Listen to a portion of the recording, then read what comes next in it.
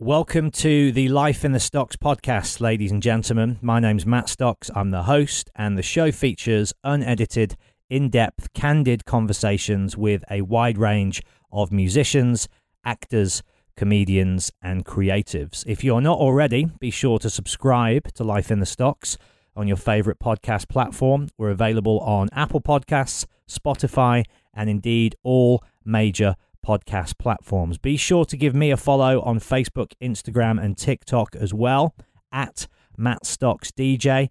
That way you can keep up to date with all of my live Q&A dates, my DJ performances, and of course, who's coming up on the show as well. But without further ado, let's crack on with the show, shall we? Here we go. Hiring for your small business? If you're not looking for professionals on LinkedIn, you're looking in the wrong place. That's like looking for your car keys in a fish tank. LinkedIn helps you hire professionals you can't find anywhere else, even those who aren't actively searching for a new job but might be open to the perfect role. In a given month, over 70% of LinkedIn users don't even visit other leading job sites. So start looking in the right place. With LinkedIn, you can hire professionals like a professional. Post your free job on linkedin.com/achieve today. Hold up. What was that? Boring. No flavor. That was as bad as those leftovers you ate all week. Keke Palmer here, and it's time to say hello to something fresh and guilt-free. Hello Fresh. Jazz up dinner with pecan-crusted chicken or garlic butter shrimp scampi. Now that's music to my mouth. Hello Fresh. Let's get this dinner party started. Discover all the delicious possibilities at hellofresh.com.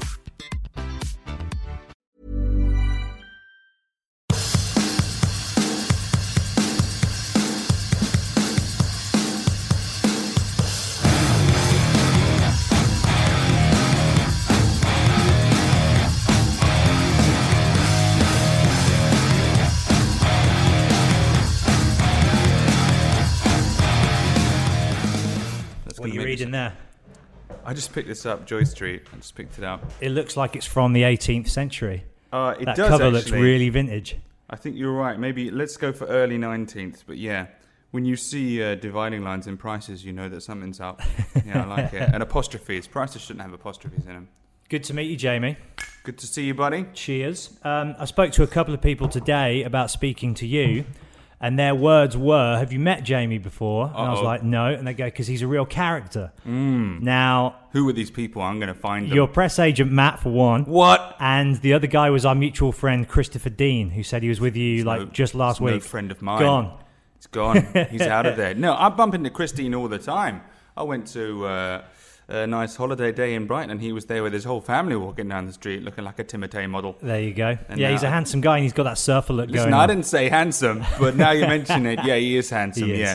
He thinks I'm a character, eh? That's weird that these people that know me really well think I'm a character. Is this the podcast, by the way? Have we started? This is it. We're in it. So I Right. was going to start by asking you, are you comfortable with that definition? And what would your definition of a character be?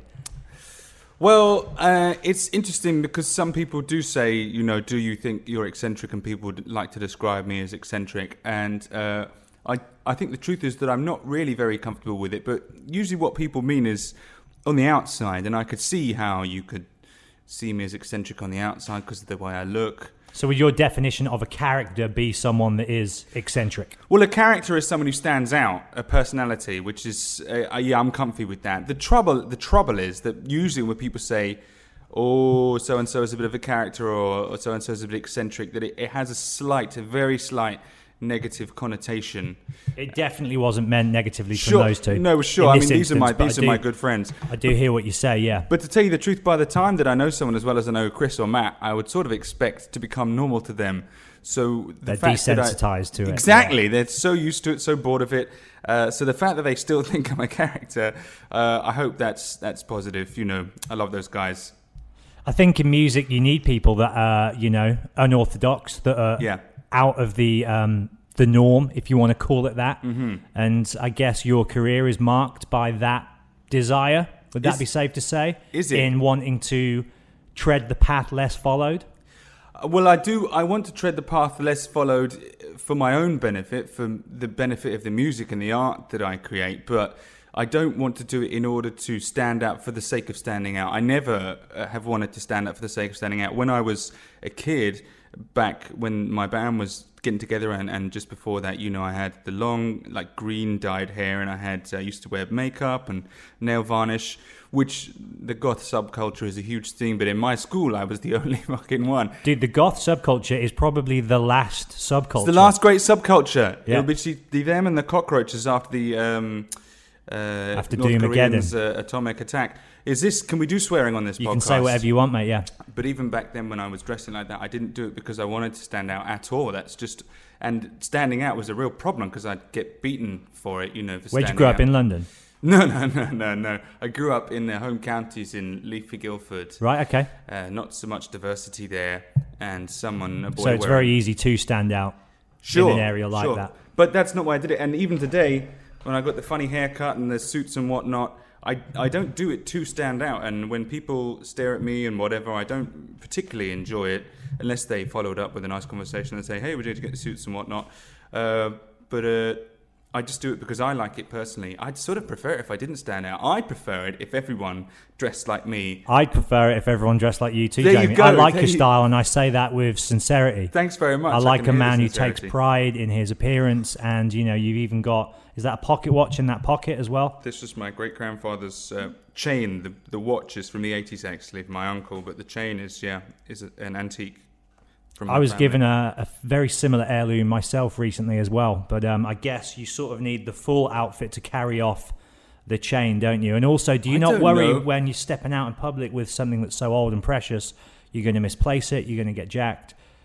No, because it's or do people better fucking tightly. Watch out if they step to you in that way? Well, it can be used as a weapon, if you're in the club and somebody getting too close. But this is, funnily enough, I mentioned being a goth earlier on when I was a kid, and the one thing that links both styles, as it were, is the chain, because when you were a goth, you had the wallet chain. The wallet chain, right? Of course. It went from your waistband to your back pocket, and I've still got it. Look, here it is, from my top button down to my waistcoat pockets. That's funny. What are the trinkets on it? The trinket, you've sort of customized it as well. You got a coin and then like a sort of an emblem. This is a moodstone, I think, or they just call this a fob, which is cut with filled with stones. And this is some kind of ancient coin. I think it's a war medal, but I don't really know, to be honest. My uncle, he's the kind of guy, you will have a conversation with him, and he will have a conversation at you. And so it's a monologue, really. It's sort of a monologue, but then he is a college professor, right? And so you're getting good value. I don't have to pay any tuition fees. I just talk to my uncle, but he won't necessarily talk to you about the thing that you have asked about. He will give you maybe the second half of a conversation that he started with someone you never met 20 years ago, and so you just take whatever you can from it, and you'd say, Uncle Bruce, what's this watch chain all about? And he'd say, well, in the Antipodes, in the 30s, of course, and it goes from there, and you get smarter, but not on your preferred subject. I went to see a play called The Ferryman yesterday, and there's a character in that, the granddad or the uncle, and he's very much like that. He'll sort of contextualize every, basic story with some real historical background information. No, and then that's just like go me. from there. You can't ask me a simple question without getting. My wife asked me about the haircut design of the Bride of Frankenstein this morning. She said, "Why do you think her hair looks like?" And then I said, "Well, it has to be the electric shock, right?" No. Do you want to know why? I do. Is this fact or your take? No, this is fact. Okay, cool. This is fact. Well, I said to my wife, this is what I said. Well, when Tutankhamun's dad, Akhenaten, got rid of the established multi-theistic religions of the ancient Egyptian society and replaced them with monotheism, which is the worship of the sun disk, Ra. The Aten, sorry. He changed all of Egyptian society. He changed sculpture, he changed the art form. All those Egyptian statues look pretty similar. But then if you look at the stuff from the Amarna period, which is the 18th dynasty, which is Akhenaten and his son Tutankhamun, the sculpture gets very more realistic. It's a lot easier to relatable to. And there's a fantastic sculpture that they found in the chief sculptor's workshop. They found it in the rubble of this ancient city at Amarna. Unfinished. Right. It has a missing. Well, we don't know if it has a missing glass eye because he hadn't put it in or because it fell out. And they found his workshop full of these amazing busts, and one of them was a bust of Tutankhamun's stepmom Nefertiti, who has. It's an incredible bust, and it's so lifelike, but it's got this amazing, long headdress. And that was in 1912, which sort of was.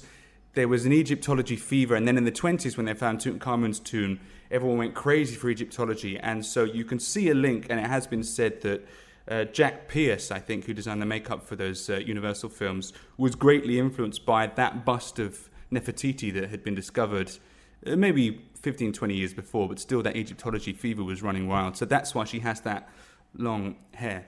But you know what? It could be just because she was electrocuted. I didn't realize that until you just told me. But that's the thing. You can't. Well, no, you're talking about a stylistic influence right there, which Yeah. I love. And that period of time was so creative, especially in horror. Obviously, it was the renaissance of horror. You had all the monsters. Oh, you had not Dracula. 18th Dynasty Egypt. I'm talking about 20s Hollywood. Sure. Yeah. It was just an amazing time for Hammer horror. And I mean, is that something that you sort of dig into and enjoy as horror movies from that golden Hollywood period? Absolutely, I love the Hammer horror movies. I think the Hammer horrors are more the 50s. It's the Universal monsters of the 30s. Bela Lugosi and for sure. Who played Frankenstein? Who was that guy? There's Boris Karloff. I've got the poster on my wall. I couldn't remember his name, but you're right about Lugosi there. And have you seen Ed Wood? I love Ed Wood. That's the best Tim Burton movie for my money. Really? Hands down. I mean, we could have a big fight about the best Tim Burton. I do love Ed Wood. It is up there. Because for me, it's a tribute from one B-movie filmmaker to another. It's so pure in its affection. And in someone else's hands, it could have become... And it is funny, but it could have become a farce of that character in anyone else's hands. No, it paints him in a very sympathetic light. It's and great, inspiring light, you know? He's got this kind of passion that he just... Every project he's involved in, it's like the most, like he's making Citizen Kane. Even if... Absolutely. You know what I mean? He doesn't give a fuck what anyone else thinks. As far as he's concerned, this is his masterpiece. Citizen Kane with monsters and boobies. Yeah. Yeah. But also all that 20s period of the German expressionist film and all that stuff, and Metropolis and Fritz Lang, and I dig all that, and I watch those a lot. And so that's always... And we were talking about it because we've just got installed a huge poster for The Bride of Frankenstein in our dining room. Nice. It's massive, so we can look at it while we're having breakfast. And you can entertain dinner guests with a story as to why the haircut is the way it is. Absolutely. Do you think that's a good story? Do you think I should it's put a great that in my story. canon of stories? I think it's a great story. It should go near the top. But yeah. So you mentioned your uncle is a professor. Mm-hmm. What did your parents do, or still do? Well, my dad, before he died, was he did all kinds of stuff. He was a super clever man. I don't think he really found his niche. He was the managing director of various companies. You couldn't say that my dad had a life calling, really. I think all he wanted to do was ski and play bridge, and he got to do those things. I think his job was immaterial, but, you know, we had a good amount of money growing up, you know, so he made good enough money. My mother, on the other hand... So my dad's family was all a long line of academics and professionals. His brother is a professor, and all my Scottish cousins are doctors and lawyers and whatnot, real brainiacs. And my mother's side of the family are all artists. They're all musicians and artists. So you got a pretty good gene pool right there. Best of both worlds, right? I did have both. Yeah, at school I was very clever.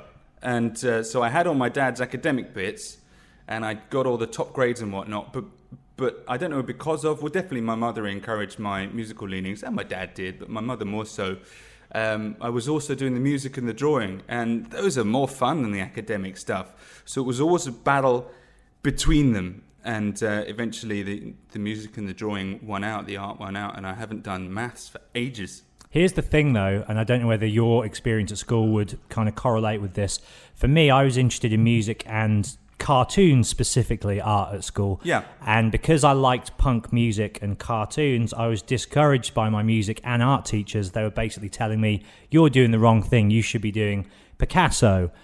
You should be listening to Beethoven. Do you know what I mean? And I feel maybe it's changed now. Maybe my experience was unique to me, but I felt like the creative subjects at school were the worst taught because they didn't actually encourage your creative side. They just said, no, draw it like this, play it like this.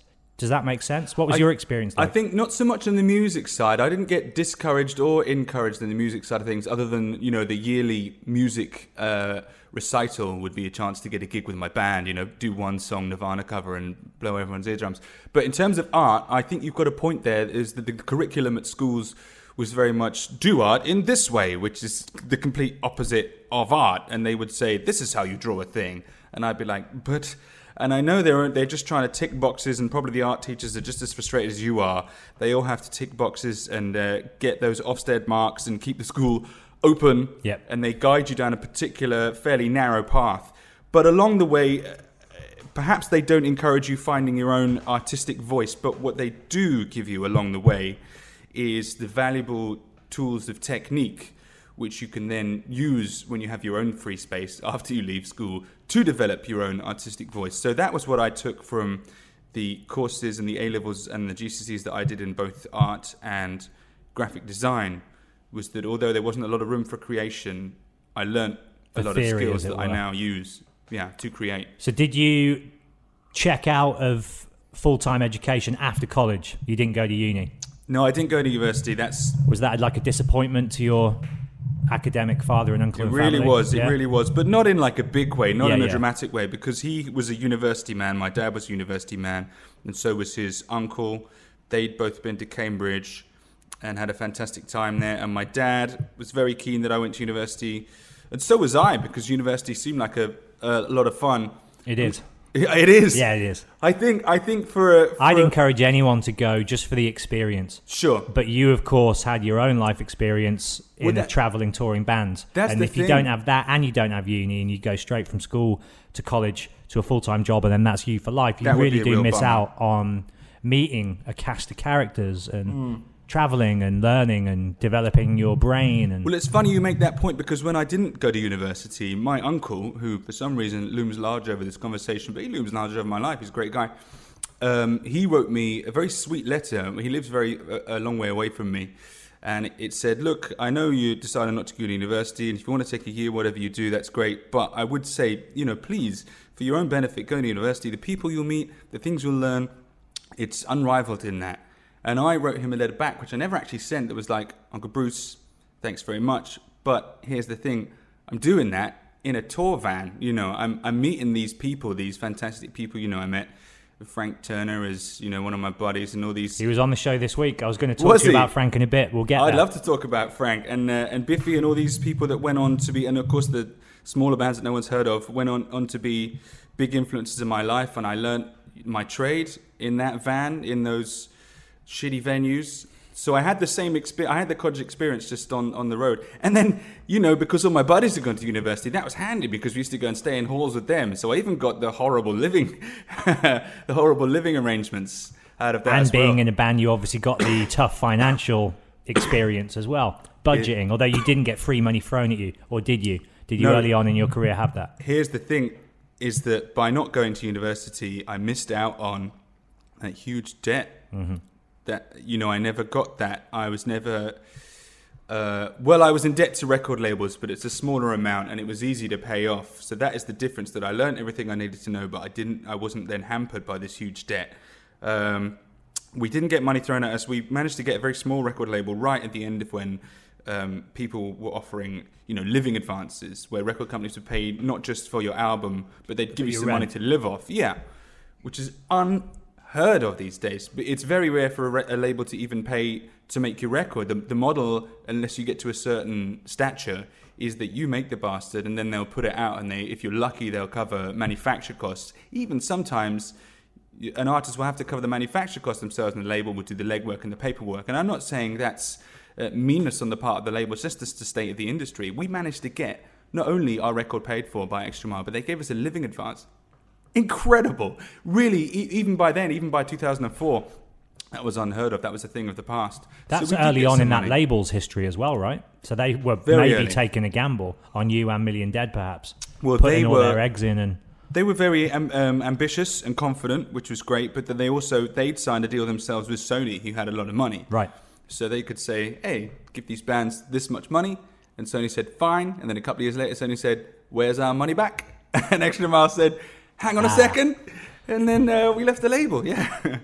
So there you go. But it was great at the start, and it was great at the end. Were you two the first bands on there, Million Dead and Reuben? There's an argument about who was actually literally the first. I think Million Dead's single was the first single, and our album was the first album. Right. So yeah, it was neck and neck. So you've known Frank for forever.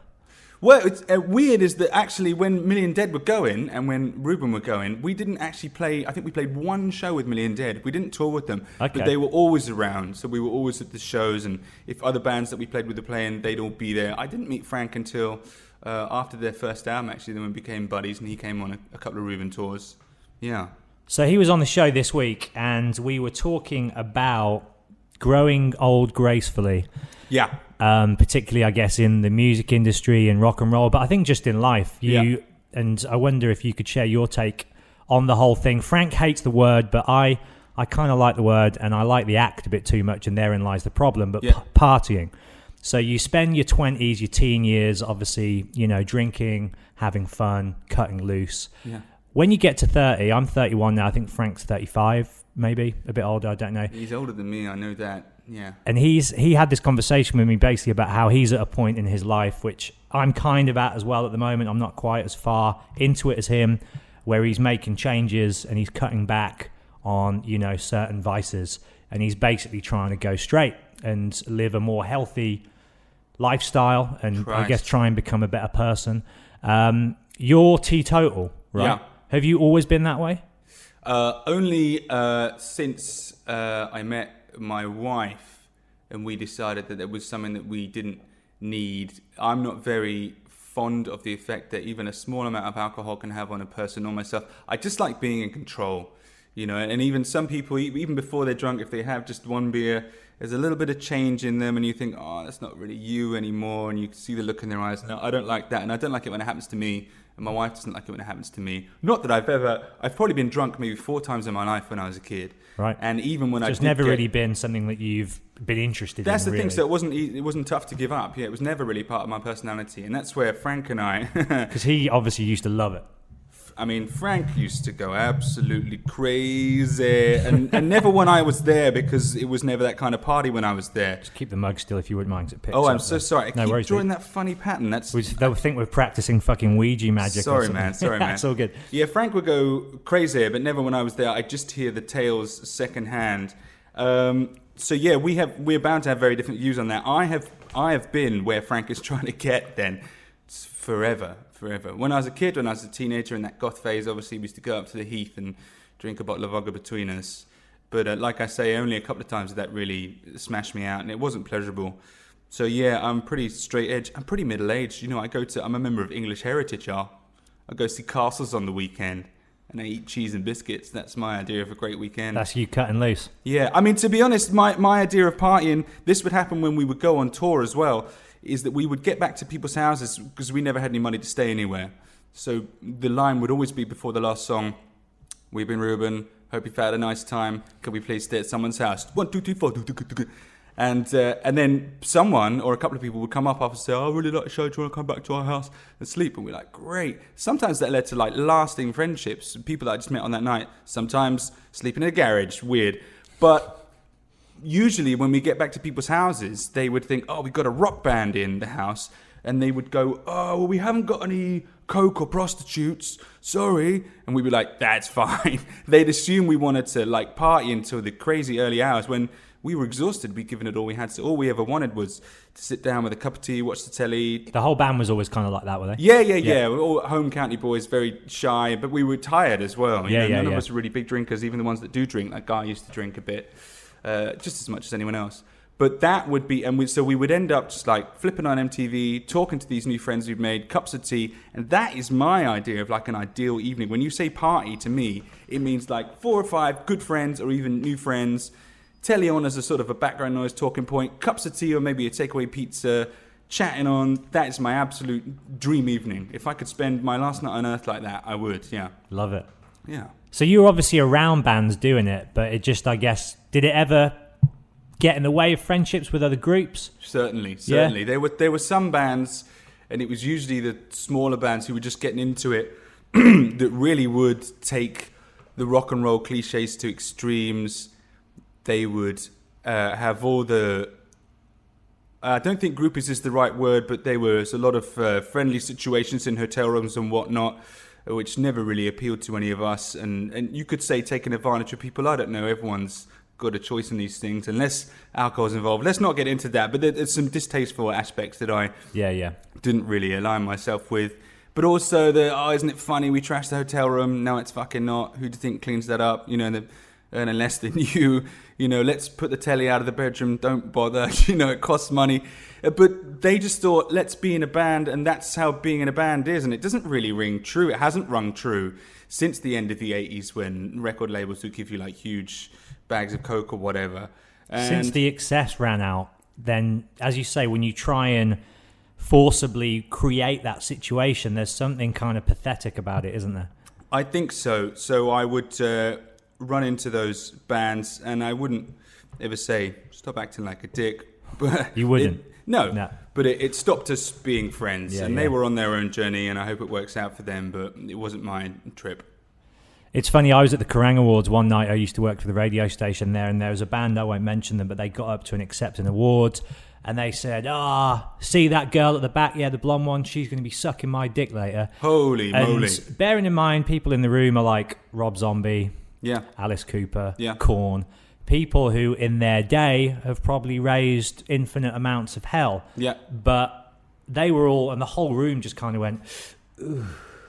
And it was fucking horrible. Yeah. And it was so just out of taste and like... But it's not so long ago that you could still say stuff like that. And it's great that within I think the last 10 years has been huge for that kind of thing, that people go, no, hold on, man. And even if you watch repeat telly from the end of the 90s or the start of the noughties. Movies as well. You will pick up on stuff and you go, whoo, like I watched Bill and Ted, one of my favourite movies. I loved it. I was like, I love Bill and Ted. And then there's a bit where they have a cuddle and they call each other fags. Right. And you'd think, oh, I forgot that bit. Unbelievable. And it's so sad to see your favourite people using those words and offending those cultures and cripes, and you still have to go, but I still love Bill and Ted. Oh, dear. It's tough, though, isn't it? Because I do think that everything is a product of its environment and its time and its place and the culture that was residing then. Now, I'm not saying that because that word was widely spread that it was okay to use it, but what I do mean is perhaps the word itself hadn't been dissected in the same way that it is today as the extremely negative, disrespectful word that it is. Or would you say that it's always been disrespectful and it was just accepted that it was okay to use it then? Yeah, it was accepted that it was okay to be disrespectful to gay folks then by calling them fags, and if anyone displayed emotion or a dude hugged another dude, they were homos or whatever. It's not cool. But I don't think I think we should accept with that kind of thing and all this other stuff. I'm not sure it should be censored for today's audiences. I think we should all be grown up enough to realise, okay, that's how they did things then. It ain't cool. We don't do it like that anymore. But I don't think I wouldn't trim that scene out of Bill and Ted's Adventure for modern audiences. I think people should be grown up enough to go, that was 30 years ago and we've moved on. It's still shocking to see because Bill and Ted still feels relevant to me because I still watch it. But and it's a PG movie. It's a PG like movie. A family. Outrageous. I think when I see that and I go, oof, but then I think, do you know what? Actually, I'm really pleased that is unacceptable and that we've got to a place where, you can't say, she's going to be sucking my dick after the awards, that even like Rob Zombie goes, not cool, man. And you're like, great, because it isn't cool. So I'm just happy that we've made that progress. But I wouldn't censor it. I think you've got to keep it whole and just understand that it's from a different viewpoint and leave it where it is. Well, if you cut it out as well, then you can't learn how far we've come. Because you need to know how far we've come to reinforce that the way we're going is good. Absolutely. Right? Absolutely, yeah. Who were the bands for you growing up? Were you into rock from kind of the get-go? And I guess who were the initial bands that inspired you to start writing, want to be in a band? It was quite late. The ones that inspired me to start writing was Queen, because all I'd heard music-wise was my parents' tapes of the Searchers, 60s acts, 60s Searchers compilations. Beatles, obviously. Needles and Pins, right? Needles and Pins are so great. But and that's kind of early punk, because Ramones covered it, or maybe the Rezillos did, one of those bands. Oh, wow. I mean, you can hear they've got that element to them, and who the other one, the Kinks, were great. So I grew up with the Beatles, but they didn't really inspire me. I just thought, oh, that's nice. And I knew it as a bedrock to what I was going on. It was when Bohemian Rhapsody got re-released off the end of Wayne's World. Because it was so expansive and bombastic. It's huge, nothing you've ever heard before. If you're a kid, you haven't really been paying attention. But I sort of made friends with a kid at school at the time. I didn't have a lot of friends, but this guy, Chris Hawes, who was in my first ever band with me, Sheer Power, which was me on vocals and him on guitar. That's a great name. It's a great name, right? If you're fucking 9 years old and you want to form a band, Sheer Power. You're not fucking around with a name like that. Exactly. We did 2 songs. We did Bohemian Rhapsody and we did Ugly Kid Joe's Everything About You, and they were awesome. Whit's a good friend of mine. I love that guy. Whitfield Crane, the singer. Oh, right, really? Wow. Yeah. Yeah? Well, he's got a lot to answer for. He's got some great stories, man. Some great stories. That's a great track. We used to love that. But he guy, hates Chris that Hawes, track. Does he? Yeah, because he takes himself seriously as a lyricist and as a frontman, and obviously that's kind of a novelty song, and that's all that he's known for. And I think it kind of grates him that that's the kind of some part of his, creative output. Dude, but here's the thing, man, because everyone has got, like Alec Guinness used to get super cross about people only knowing him from Star Wars and whatnot, and I was reading a story about, John Pertwee, who played Doctor Who and Wurzel Gummidge. Yeah, of course. They put a big plaque up to him, a blue plaque, that said, John Pertwee lived here, he was Doctor Who. And if you ask John Pertwee, if he was still around, he'd be cross because, he didn't rate Doctor Who as highly as Wurzel Gummidge. Wurzel Gummidge was his favourite thing. He'd prefer that blue plaque said Wurzel Gummidge. But you can't be cross, and I've learnt this with my career as well, about what people remember you for. You've just got to be happy they remember you at all. You can't pick what you do that is going to resonate with people. But if it resonates in the first place, that's your job done. Yeah. So if people will come up to me and keep singing Freddy Krueger or Scare the Police or whatever, which I would probably pick as fairly lightweight parts of my musical canon, if you want to call it that. They're still good songs, but I've done better stuff. I used to get a bit cross at people going, play Freddy Krueger. But dude, if that's what you want, if that's what struck a chord with you, then you have to own that, and I'm happy about that. And it's obviously brought people a lot of joy. Yeah. And if you're putting out good into the world, I guess that can only be a positive thing. So your mate Whit needs to lighten up. He does. Well, I say hate is probably too much of a stronger word. He just wishes that there were more songs that people acknowledged and went, actually, that's a tune as well. Sure, I can understand because they're not a one-hit wonder, But if you're going to have a one-hit wonder, that's a pretty big one. It was a big staple of our live circuit, which included Me one too. gig That in video, the garden. man, that black and white video of them on the beach is iconic. I don't think I ever saw the video. You never saw the video? Oh, you got to watch it after this chat's done. Okay. First thing you do. Yeah. So, do it on my phone. Bohemian Rhapsody. I love that. We'll talk about that later. Yeah. Bohemian Rhapsody and Everything About You. They're the two. It was mostly Queen. I got the greatest hits on tape, and then I was like, I want to learn guitar, and I've said this in a few interviews, I wanted to be a mixture of Freddie Mercury and Brian May. So I wanted to sing as good as him and play as good as him, and I've fallen... Set the bar nice and low then, yeah? Right, I've fallen pretty short, but that's another one of my sort of life philosophies, is I tend to do this in most things I do. I aim ridiculously high with that hybrid there. But the great thing about that is if you aim ridiculously high and you fall short, you're still in a pretty good place, right? To say that you're not as good as Brian May and Freddie Mercury is no shame. No. So I think I've done well in that regard. I'm a much lower rung on the same ladder. Did things happen fairly soon for Ruben? Did things kind of take off? No, it took fairly soon, or was it a long, hard slug to try and get to that point where you had label interest? And Took so long. When we were kids, we rehearsed for a whole year before we even got our first gig, because we didn't know how to go about getting a gig. So then when we got our first gigs, we were pretty proficient, and people, the reaction was, wow, because we sounded like a seasoned band. It was only our second or third show, What's your advice for people out there listening to this that want to find out how to get gigs in this day? What would you say is the best way to go about getting on stage and just performing? Back in the day, it was to take tapes to people that ran the music nights, and that's probably still the best way. It's good if you can make chums with an older band. This is how we got our first proper gig, because we did like a hideous village fete with an older band called Rascal, they were great. And they said, which, I don't know how rare it is, and I hope it's not quite so rare because I do it to other bands, but they said, hey guys, we really like you. We got a gig at the local venue, the Tumbledown Dick in Farnborough, which is a horrible little pub, but it was, amazing shrine to us. We longed to play there. They're like, do you want to come support us at our Tumbledown gig? We were like, yeah!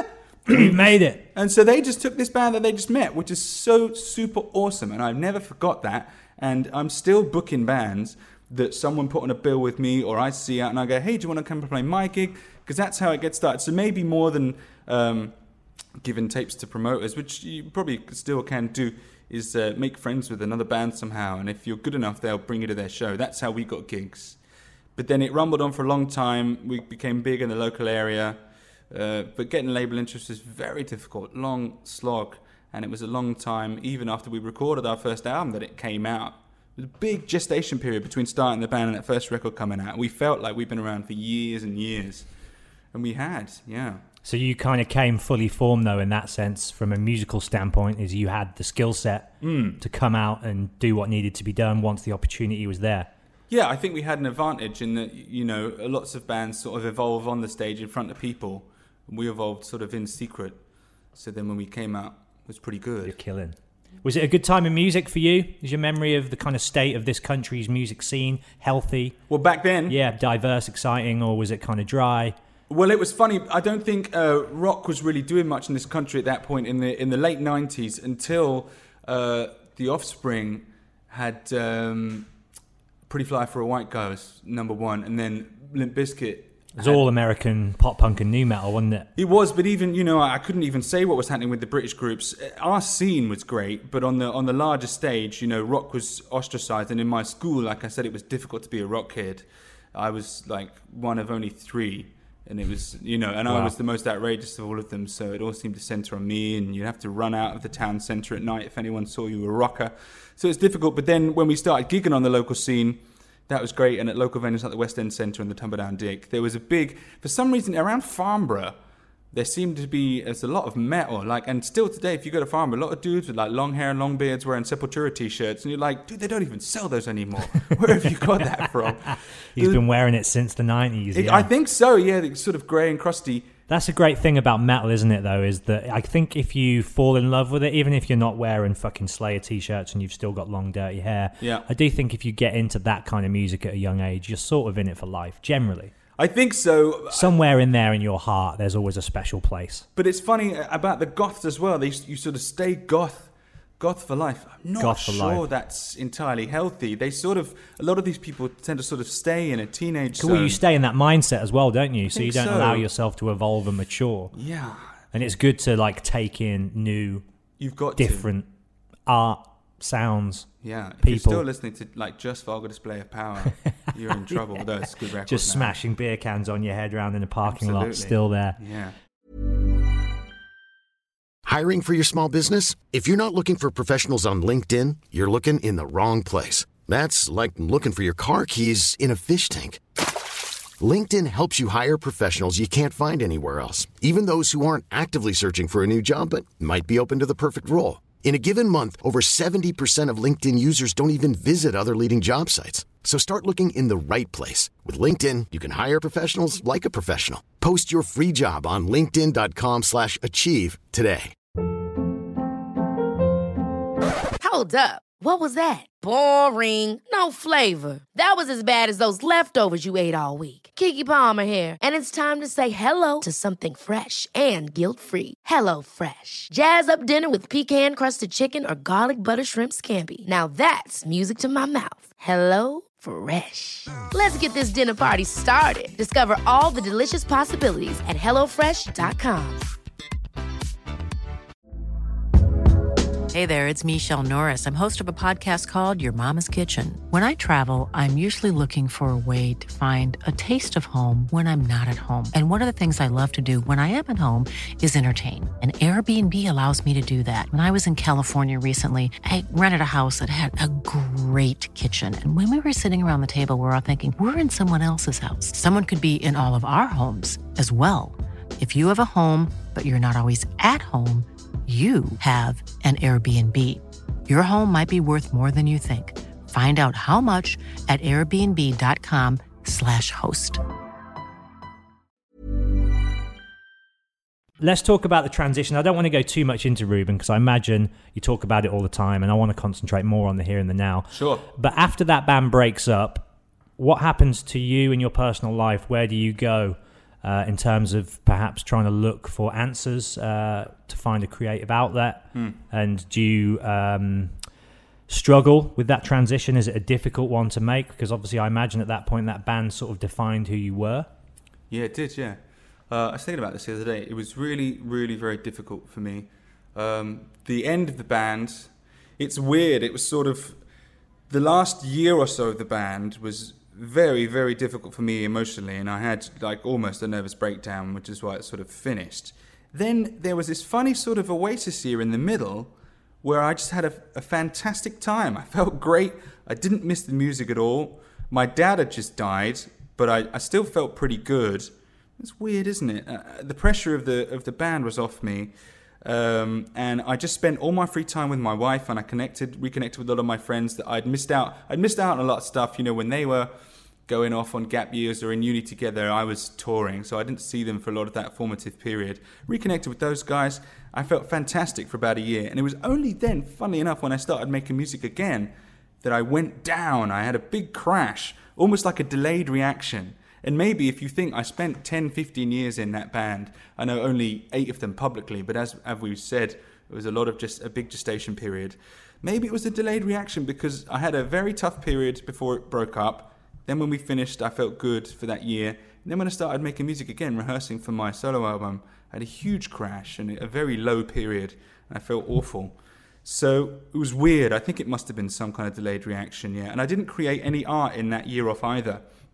It was only, I just had my 9-to-5 job up in town. What was that doing?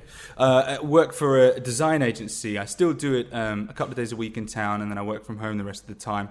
But at that point, I was going in 5 days a week to a job in King's Cross for a design agency. So illustrating, animating, it was great stuff. And so maybe because I was doing that so often, that's a pretty good job to fall into as your plan B, as it were. You're not stacking shelves in Tesco's. It's fantastic, right? Yeah. I mean, not that there's anything wrong with stacking shelves in Tesco's. No. The funny thing is if that you're creative and you're used to having an outlet to then not have one, like at least you still had something to express yourself, is what I mean. But crucially, in that design job, I don't really get to design to express myself. I express what the clients want, and I'm doing things for other people. Okay, you're working to briefs, yeah. Working to briefs, and you put a personality in it, but it's for someone else. And is that even maybe more frustrating?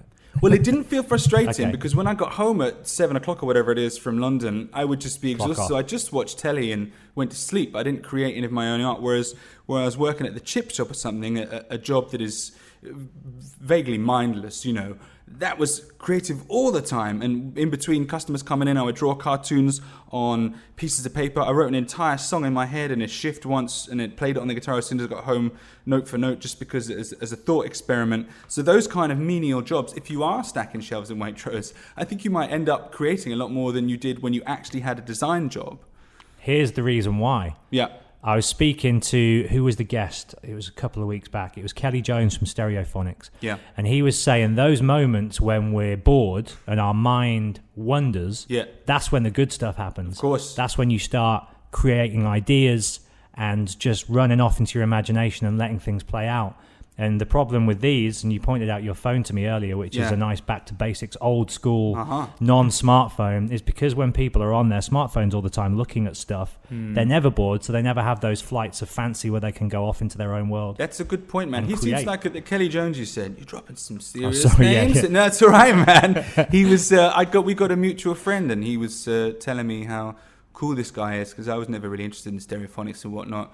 Apparently he's sound as a pound. Yeah, he's a really nice guy. Yeah. Really nice guy. So back to where you are. You're in the fish shop. You write a song on your break. Yeah. You're basically finding your passion coming back to you. Yeah. Well, that was while I was in the band. Then. Oh, okay, right. But during the end of this I had a gap year from myself, I suppose you could call it. And then the songs sort of started coming back, and I was getting frustrated because unless you finish the song, you have to sort of exercise it by finishing it. You can't have, that story of Ghosts. I never made it to my lover's house. Will you take this treasure under the floorboards to my lover, and then my ghost will disappear? It's a bit like that with songs. If you've only got a verse and a chorus, exercise them, right? You've got to finish them off. And so I said to my now drummer Dan Cav, who's just my buddy, I was like, oh man, all these songs, they won't go well. And he said, well, let's just jam them out and we can finish them and stop bothering you. And so we did. We started jamming with Dan Cav, and then I started creating again, and I started... I took my days down at work so I could spend more time creating. But ironically, this is when I had another confidence crash and a low period for several years. It's crazy, man. Do you know where that comes from? Is it in your family? Is it genetic? No, I don't think so. I don't. I think really, if I think about it now, I was having trouble reconciling my new life, which was that I wasn't on tour all the time. Like you said, I identified with that band that it was my life. And I didn't have my dad anymore. Not that he was, obviously he was a big figure in my life. I wouldn't say he was my reigning. He wasn't like my mentor that taught me everything. I didn't lose everything when my dad died, but it was a big divide. And when your parents die is when you become an adult, or at least one of those milestones. Obviously, when you have a kid, that's another big milestone. But it was just a big milestone. My life at that point was so different to how it had been just a year previously. I didn't really recognize myself. And also because, this is going to sound stupid, but I grew the moustache. As soon as I stopped being in magazines and whatnot from the band, I knew, shit, I got some time to cultivate this moustache because it was wispy and horrible for about a year. Mine, man. Yours is good. I wish I could grow a straight. The handlebar would be my chosen. You've got to stick at it, man. And this is horrible for that whole year. But it meant that when I looked in the mirror, I didn't even look like the old me. And I'd started wearing these suits. Just looked like a different person. I felt like a different person. I was very confused, and not a lot of my life was the same as how it was. And so I think the low period stemmed from being confused about who I was and how it fit. Because, being in that band, I'd done that for as long as I could remember. Was there one moment that comes to mind when you regained that confidence and you went, I'm looking in the mirror, I recognise myself again now, or the new version of me? Was there one moment, or was it more just a gradual, slow, organic? No, as cheesy as it sounds, there was one very specific moment, and I think there usually is with things like this. I think there is those moments of clarity, if you want to call it a revelation. Yeah, it would. This is going to sound like I'm plugging a record, but it's the previous record, so it's fine. But the song "I Ain't Your Boy" on an amazing song. Oh, thanks, big man. fan of that song. That is all about how I felt at the time. It was the absolute just everything I wanted to say about how I felt like I was a completely different person, and how that related to my wife, because I felt so guilty that she'd married this different person, stripy shirt, fluffy hair, rock and roller, and now I was this sort of somber, mustachioed weirdo in a suit that didn't smile, and I felt like I'd robbed her of the person that she fell in love with. So that all in that song, and I played that song to her and said, look, this is how I feel. And she told me that she loved the new person even more than the old guy that I was worried that I'd robbed her of. And at that point, that really clicked, and I was like, and just for her to say that was so important. And everything just disappeared. And I wish I'd talked to her about it earlier. But with her verdict on that song, it just all made it okay. It's so crazy. And I was so lucky to have someone like her to help me through it. And she stood with me all through the low periods, not really knowing what was happening. And I didn't know what was happening, really, until I wrote this song. And I sang that song last night with my drummer, Daniel. And it's still really hard to sing. And it sounds a bit mopey and self-pitying to sympathise with how bad you felt at the time. But to have a clear record of how bad you felt, it's like reading your old diary. You connect right back with it. When I sing that song, I feel just as sad as I was then, which is really tough. It was that song and that moment from my wife that clicked me right back, and almost immediately I felt so much better about myself, and I stopped hating myself, and things have been great since then. Amazing, eh? Everyone needs that person in their life, I think. I think that's where so much strength comes from, right? Yeah, is I would say a so. partner. Yeah. And the ability of them to be able to see you and pick you up and lift you up and build you up and big you up. It's a rare thing to find, right?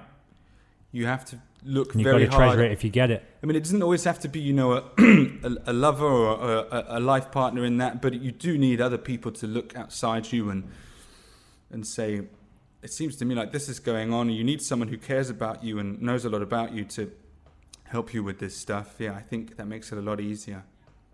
That album, for me, Muscle Memory, is an extreme double album. It's pretty extreme. It's pretty extreme, right? Yeah. So were you exercising after you write I Ain't Your Boy, you're like, okay, I'm onto something here. Was there ever any one direction you felt like you could have gone, or did you want to just throw everything at the wall and attack it from all angles because you had so much going on?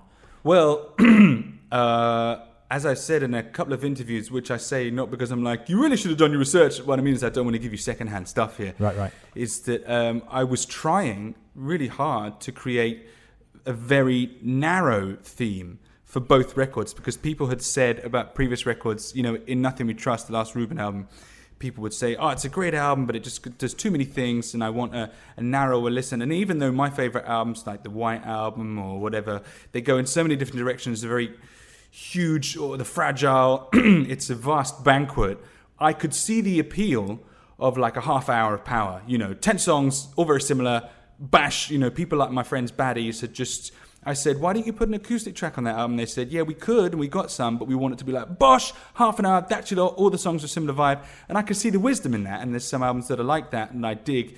And so I thought, well, I want to do that. But I knew that I'd always have the heavy bits and the melodic bits, so I thought, if I put all the heavy bits on one disc and all the melodic bits on another disc, then I can have my cake and eat it. I can have this varied album, but by separating it into those two channels, each one will be that sort of uniform, narrow vision. Completely failed. Because what happened is... Because they're two extremes, right? Right. Well, not only are they extreme from each other, but even on those discs, the range of music and styles is so disparate that it's not a very cohesive listen. So, to a certain extent on the metal one, but on the soft one, that is just all over the place with the jazz and the folk and the blues and the pop. It's a disaster. And there's some great songs on there, though. Oh, I much prefer that one. Sure. And I think it's a really interesting album. But I guess in today's world of, people need sometimes, I think, to be spoon-fed a certain digestible product. Maybe. They, unfortunately. Yeah. Well, I thought this was going to be that. I thought, here's my crossover record. Right. But it was not to be. So I think it failed in that regard to be two very streamlined discs.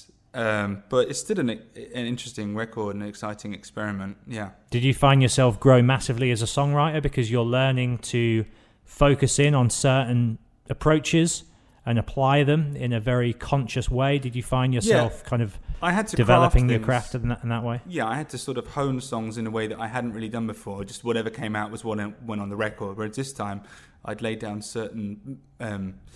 not barriers, rules and regulations that I wanted to follow in order to fit things into a different dynamic. So yeah, I would think, that's a bit too aggressive, let's swap that out for something softer, whereas before the aggressive bit would have stayed. So yeah, that was the first time I really focused on songwriting and thought about it very deeply. Yeah, I'd always thought about like structure and whatnot. Of course. But generally whatever came out was what stayed, whereas this time I was like, no, I need a thing that does this, and I'd wait until I found more it. Selective, perhaps, more disciplined. Yeah, or just that I would sit down and go, write this specific thing, because we need to get from A to C. Whereas before, I would just go, how about Z in the middle? I'm like, no, man, it's got to be B. How did the long-term die-hard Reuben fans react to the softer album? Did you find people connecting with it? Because it was something perhaps new from you for them? I was sort of looking forward to everyone throwing up their arms in horror and going, this isn't what we want. And not that I wanted to fuck with people at all. I just expected, and again, I've said before that I underestimated them, and I feel bad about that because I sort of thought people would go, what's this craziness? We don't want to listen to this. But all of them were like, this is all great. And I was like, oh, okay. I thought maybe I would be a bit clever and wrong-foot some of them, but that was patronizing of me, and I regret it. So they all dug it all. In fact, that must have felt good, right? Yeah, it felt fantastic. It was really brilliant. And I think people even came to those first shows not expecting to hear any Reuben songs. Those shows sold out on the basis that people thought they were going to get all new material, which is so supportive. And then obviously everyone was happy when I cracked out a couple of the old classics, which I would never do a set without a couple of the old classics in it. Any artist is a fool to disregard their back catalogue, especially when the support that you have is built upon it. But I think they were expecting, let's pay £10 or £12 or whatever it is and listen to an hour of new music from Jamie, which is... And they were behind it wholeheartedly. I'm so grateful for that. Yeah, it's brilliant. Let's talk about Devolver Man. I've listened to it twice. I can't recall any specific track names at this stage, so please don't judge me badly for that. You can go the one that goes but whatever. I guess whatever disparity was on that Muscle Memory album is completely gone with this, and in this album is real concise work from an emotional standpoint and also from a sonic standpoint, and there's a lot of new flavors in there as well. I love the electronic kind of synthy, almost industrial undertones. Oh, you're talking my language. And I just think that it's a really fucking kick-ass, like, solid album, as in, like, the way albums should be from start to end. A record, a whole. That's exactly what I wanted to achieve. You must be very proud. Thank you. Well, to hear you say that, and we've had a couple of reviews that said similar things, words like cohesive and solid keep coming to the fore. That's exactly what I wanted to do. So I'm relieved to hear you say that. And I am chuffed, that we managed to pull it off. And again, you know, I worked When you hard say on it. we, is it you and then Dan, your drummer? Is it just the two of you, or who are we talking? Well, Daniel played the drums on the record, yeah. But when I say we, really, I mean, Daniel isn't involved in the writing process. He just does exactly what I tell him. Even if it's impossible, he'll do it. You know, he's fantastic. You need guys like that, though, right? Oh, man, he's saved my life in so many ways. No, when I say we, I mean... You're talking about you in Space. I'm talking about me in Space, but then also to a lesser extent, the management as well, Matt upstairs and Simon, because I came to them before I'd done a couple of tracks for Space. I came to them before we went to Big Scary Monsters and said, look, I want to create this type of album. This is where I'm headed with Space. What do you think? I played them all the demos and they helped me decide what should go on it, which I'd never done before. And they understood what I was trying to create with it. You know, was that difficult solid for you to open up that door and let other people in and pick apart your work? I wouldn't say difficult. It was a little ticklish. It was new. It was new. I had to yeah, okay, sometimes it was difficult, yeah. And we had they picked out songs that I was like, you're crazy, but all right. And I picked out songs they were like, that's never going to work, and then it worked. And then you find a middle ground, and that's when you arrive at... Yeah. So mostly Space, but the management to a lesser extent have all worked with me on trying to create this a more cohesive output, and I think it's come through. Yeah, and Space, he has that sound that sort of he slathers all over it or molds it together. Songs, you know, some of the songs are still a little bit pointy-outy and jaggedy, but because the sound that we had for all of them unifies it, I think it still comes out as one complete piece, I hope. What was the electronical sort of influence? Was there a band or was there a specific sound you were aiming for? Because, correct me if I'm wrong, but there isn't that much of that in your previous work.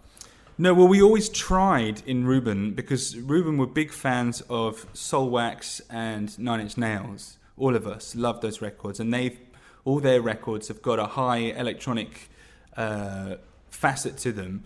It was just difficult. We didn't want to add like a dude on samples to the band. And so whenever we tried to put stuff like that on the records, like there was a drum and bass break on Flamethrower, but you can't really hear it. And that just got name checked by Shikari, didn't it? Did you hear? Did it? On their new album, The Spark. Really? Yeah. Well, but I mean, watch out, because Flamethrower, we stole that from Mystery Men, the Ben Stiller movie. Okay. So maybe they just they're just quoting Ben. It's a good name. But then also on Suffocation of the Soul, there's a lot of like samples and electronic beats, but they were never really high up in the mix because we weren't confident enough. And so I've always wanted to get that in there. And Space does a lot more sort of electronic stuff. You know, he's worked with The Prodigy and people like that. So that's his sort of big arena. Big names, yeah. He had a couple of tracks on their last record, and I think he's working with them. He's been working with them for a long time, so he knows lots more about computers and samples and synthesizers than I do. So it was just, you know, I left that behind on Muscle Memory. That's a lot rawer. But this time, I wanted to turn that up, and the Nine Inch Nails influence is more apparent. But also, something that I didn't have before in Reuben was an appreciation for 80s synth pop, which is the best shit, dude. Do you know Dan Sartain? No. So he's like a solo guy. His background is sort of rockabilly, garage rock, 2-minute songs. He's got a song called Fuck Friday. Yeah. It's like Fuck Friday, Fuck Saturday, Fuck Sunday, Fuck You. Stuff like that. His latest record, it's about a year old now, but he went down that same sort of dark synth pop angle. And it's great. I love that tone and that sound and that style so much. Dan what now? Dan Sartain. Dan Sartain. You dig him. You dig his style as well. I remember that, man. Maybe he's digging the same furrow as I am. In the past couple of years, I've always been into Cyndi Lauper, but I've really got into her first couple of records in the past couple of years, and then Madonna's early records. They just sound so brilliant. And Phil Collins, early solo Phil Collins, particularly No Jacket Required. It's just the sound is incredible, and those fizzy synths. And I wanted to put more of them in the. I mean, there's this sort of a between Nine Inch Nails, you know, certainly Pretty Hate Machine. That's pretty 80s. It sounds a lot like sort of Erasure Records at the start there, before it gets darker and darker. So there is a crossover point with, you know, 80s pop, and I'm sure Trent would tell you all about his love. You interviewed Trent? Never. You'll get there. You'll get there. Yeah. Ask him about 80s pop, and he'll go on for hours. So I think there is a crossover there. So I wanted to have a bit of that element in there. So yeah, it goes from Nine Inch Nails to Phil Collins. That's where those synths and electronic bits came in, yeah. Fucking A. Well, the album's out the 27th of October. Yeah. You've also got Lemania happening, which, and correct me if I'm wrong, Fizzy Blood is a song of yours. Yeah. And they're also a great band. And I didn't join those dots until I saw that poster and went, have they taken that from your song? Do you know they have? Have they told you they have? I think they've said that they have. I've met their manager a couple of times, and he said that the lads were big fans. And That's cool as fuck. It's coming full circle. yeah, man, but it's time to put me in my grave, right? When that sort of thing starts happening, you think, oh, man, they've taken what they need for you, time to go away. I'm sure they wouldn't say that. I think there's a few bands. There's the band called Parties Break Hearts as well, and there's a band called For Astronauts and Satellites. I think there's a few bands that have been named after my songs, so that's pretty cool. But Fizzy Bloods, I dig them. And is it your first ever kind of like ATP style curated event? Yeah, I've been trying to get one off the ground for quite a long time, and we thought this was a good idea, a nice tempo to do at the same time as the record. I think it's a couple of weeks after the record comes out. So it's like early November, right? Yeah. And you've got Boston Music Rooms as the venues. It's sold out, so can people still buy tickets or not? There's a few tickets left. I was having that chat with the management just upstairs. Yeah, there's a few tickets left. You got Employed to Serve. All these bands, Palm Reader. It's a great fucking lineup, man. It's really huge. Good. And the lesser known bands like the St. Pierre Snake Invasion and Broker from Brighton. I wanted to get, a mix of established bands, but also, up and coming acts that are lesser known on there, to give it a real mix. I mean, it's a huge lineup. I mean, I'd want to go and see it, which is the whole point. And that's the bummer, is that I probably won't be able to watch all the bands because no press that day. Exactly. Yeah. How am I gonna spend my whole day? Who knows? But it's gonna be wild. So you're feeling good? You're feeling positive? You're feeling charged? I mean, there's a lot of work ahead of me, but I think I'm ready for it, man. Do you hope? Is there any sort of? There's probably not pressure from anyone else, or maybe there is, but is there a certain element of pressure on yourself at this stage to? Because you must feel like that you deserve more than you've perhaps been given by in terms of what? the music industry and perhaps recognition, success, or not. No, I don't Is that think not so. what it's about for you? I think people people sort of say, oh, you should be bigger than you are, or you should be further along, or playing bigger venues or whatnot. It doesn't really make any sense, because if I did deserve greater success, then I would have it. I think my Would band, you like it? I don't know. If you look at someone like Frank, who is a runaway success, not runaway though, he worked really hard. I think most people know that it didn't really come out of nowhere, but he's hardly ever home. He works so hard. I'm not sure I'm built for that. Frank is. He's a machine. And even now you're saying, 35, maybe slowing down on some of that. That's just the lifestyle that he wants. Yeah, I'm not sure that I do. I'm happy with... Well, I'm not... I'm happy with where I am, but I would like to reach a broader audience, and that's what this record is about, trying to just reach more people. That's always been the case. And even if I got to someone like where Frank was, I would still want to reach more people, and I think he feels the same. You always want to broaden your audience and reach new people, so I can't really complain.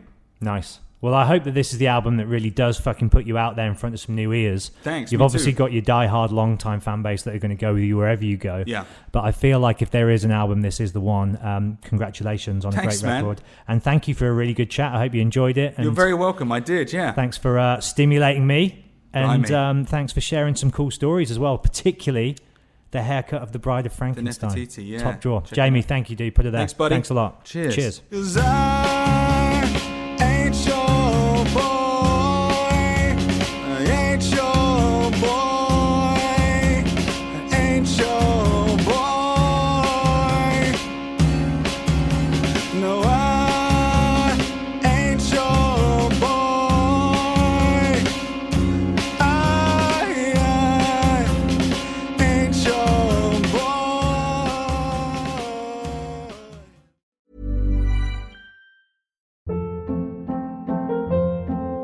Hold up. What was that? Boring. No flavor. That was as bad as those leftovers you ate all week. Keke Palmer here, and it's time to say hello to something fresh and guilt-free. Hello Fresh. Jazz up dinner with pecan-crusted chicken or garlic butter shrimp scampi. Now that's music to my mouth. Hello Fresh. Let's get this dinner party started. Discover all the delicious possibilities at HelloFresh.com.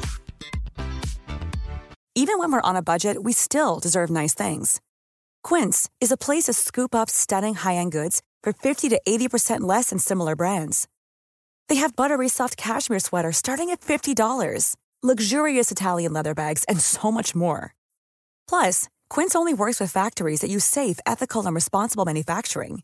Get the high-end goods you'll love without the high price tag with Quince. Go to quince.com/style for free shipping and 365-day returns.